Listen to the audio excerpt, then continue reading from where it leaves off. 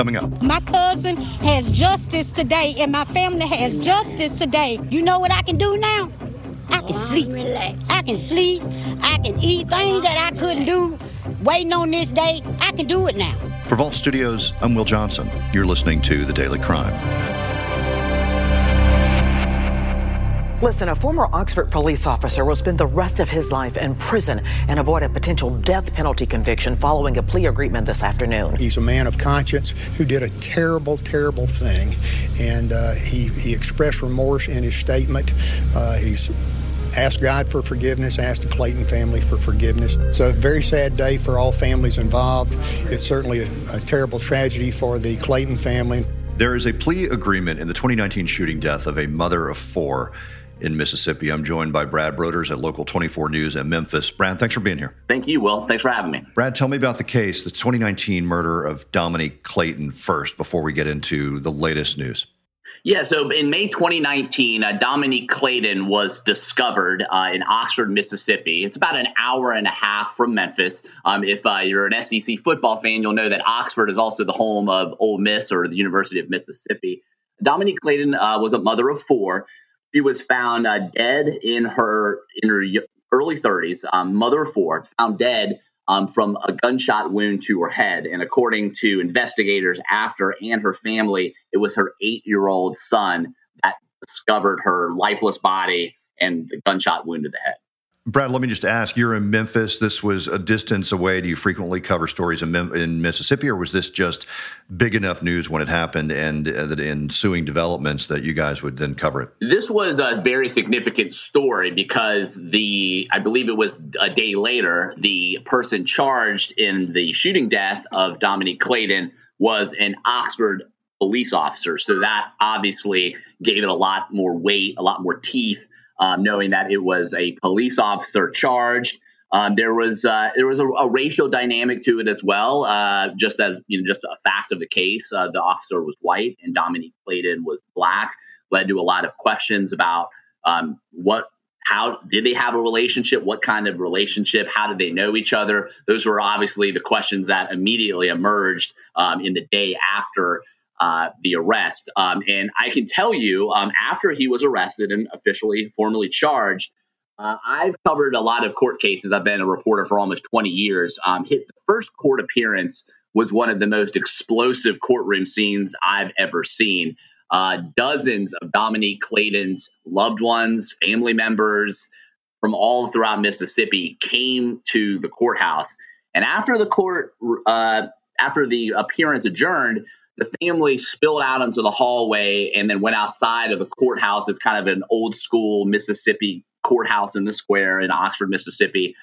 Very emotional, very passionate about Dominique Clayton. And it was that day that we learned, reporters and I also covering that according to Dominique Clayton's family, officer and her had been in a romantic affair for at least a year before her death. So that also made it a lot more newsworthy and a lot more intriguing of a case. So before we got to that point, and I want to continue, we'll pick up there. How do they hone in on Matthew Kinney? Well, we learned a lot of these details. We learned the previous, we're gonna, not to jump ahead, but we're learning in the previous the Friday, July 30th, when he had a plea agreement. I'm kind of rushing ahead here, but during that plea agreement, the prosecutor laid out, okay, had this case gone to trial, this is the evidence we would have presented had there been a trial in front of a jury.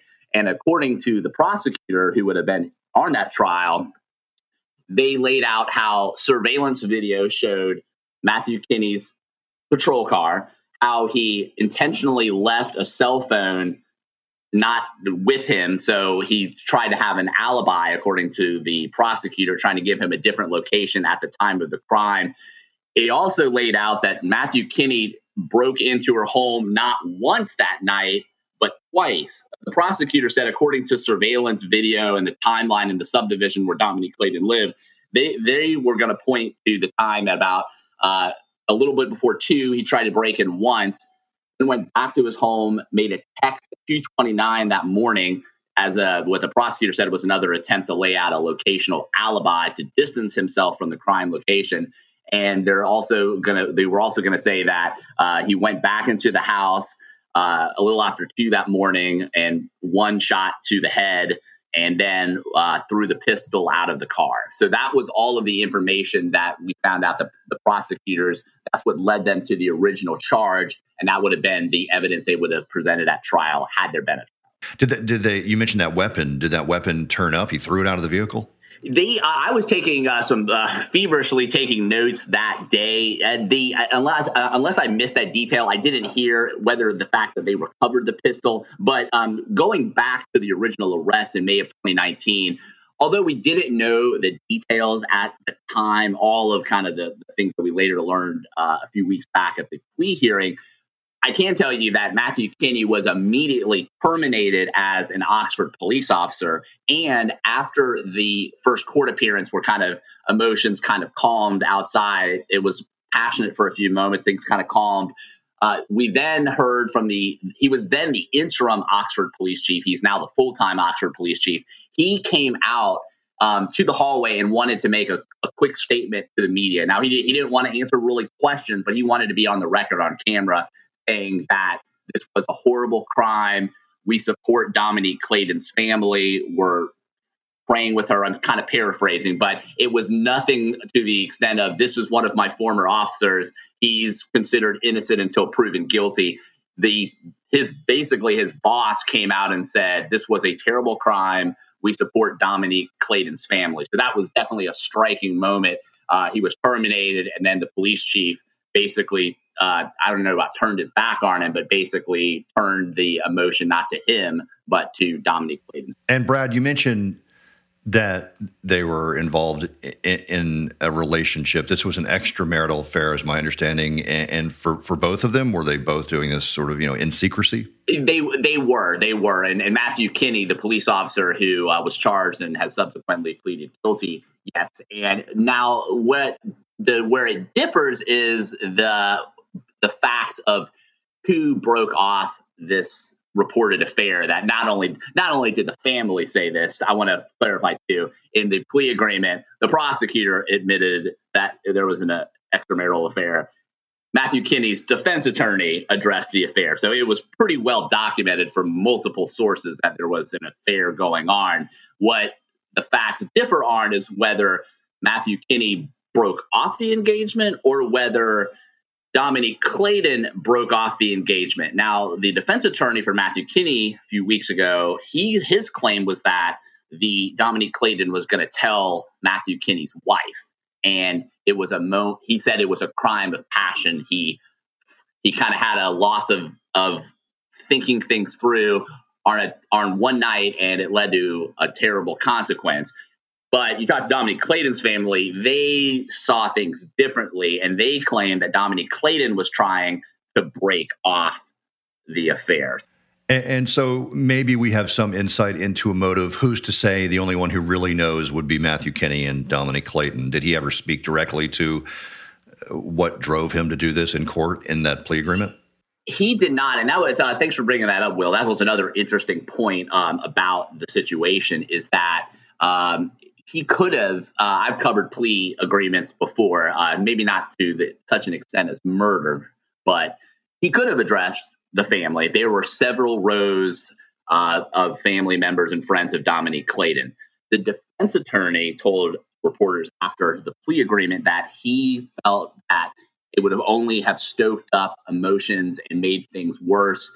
So there was an acknowledgement that Matthew Kinney had made a more private apology and admitting to the crime in a separate way to the family, not with the glare of cameras in the courtroom. So that was another interesting development, and kind of on just the tone of the situation a couple weeks ago at this plea agreement. As I mentioned, the first case, which was it was actually in a different county. They had moved it from Lafayette County, Mississippi, where Oxford is, to another county just to kind of, I don't know the exact reasons, but based on that courtroom outburst in 2019, I think there was an acknowledgement that maybe it needed to be in a different place. And the judge wanted to make sure that no one could leave the courtroom for 10 minutes. So when the plea agreement happened, they take Matthew Kinney away, but no one was allowed to kind of follow him. And my thought would be is that I kind of toned down the emotions a little bit and potentially avoided a potential volatile situation in the hallways or outside of the courthouse as he's being taken to prison. So that was another interesting tone, but it was very calm. They were still obviously passionate, grieving the loss of Dominique Clayton, but it was certainly a different vibe. They all wore red in solidarity for Dominique Clayton, but there wasn't a vocal outburst or anything of that nature. They sat there solemnly and professionally, and as this proceeding went on. And at the end of this story, you have 4 children. I'm not sure of all the ages, but you mentioned the 8-year-old who found his mother, but 4 children without a mother. Yes, and that was addressed in a news conference with the attorneys for Dominique Clayton after this plea agreement when it was official. A family spokesperson talked about the 8-year-old who found his mother had nightmares for months, and you got the sense that he's now 10, that probably he will never be completely the same, which I could only imagine what it would be like as an 8-year-old to find your mother with a gunshot wound to the head, lying there lifeless. I can only imagine. So yes, that was I don't know for sure if the kids were actually there, but there were definitely nieces there. There were aunts there. There were other cousins and family members there in support. The family were happy. We wanted the death penalty, but we'll settle for life in prison without the possibility of parole. This is a bittersweet day. Justice has been served, but nothing will ever bring back the life of Dominique Clayton. He agreed to life in prison without any possibility of parole or early release. So he will spend the rest of his life in prison, and that's his sentence. Now, this was a capital case, a capital murder charge, meaning that if he was convicted in a trial by a jury of his peers, he could have been sentenced to death. And in talking to the attorneys and family members of the victim, Dominique Clayton, you had the sense that while they kind of weren't against the possibility of him being executed, they were also concerned that what if there was 1 or 2 jury members and there was a hung jury and it went to trial and there was a hung jury. So they were willing to accept life in prison without parole. Matthew Kinney and his attorneys avoid the possibility that he could have been executed. So that was sort of on both sides the agreement that came to be a few weeks ago that the judge accepted, Matthew Kinney accepted, and Dominique Clayton and family members supported. Brad, before I let you go, anything else you want to mention on this case? Well, less than a week after that plea agreement, in the week of August 6th, less than a week after the plea agreement with former Oxford police officer Matthew Kinney, after that plea agreement, the attorneys representing Dominique Clayton's family said they were going to file the week after that, which was turned out to be August 6th, a federal civil lawsuit against the city's police department. And in the lawsuit, they named Matthew Kinney and the city of Oxford as defendants in this case. So that the proceedings for that will still play out in the civil courtroom setting, but that was promised the day of the plea agreement, and then that was followed up a week later. The attorneys officially filed it in federal court in Oxford, so those proceedings will continue. Brad Broders at Local 24 News in Memphis, Tennessee. Thank you so much for joining us. Appreciate it. Thanks so much, Will. Appreciate it. Thanks for listening to The Daily Crime. We're here every weekday, Monday through Friday. Be sure to subscribe to the show and give us a great review if you like what you hear. And if you'd like to learn more about the show and Vault Studios, check out our Facebook group, Inside the Crime Vault.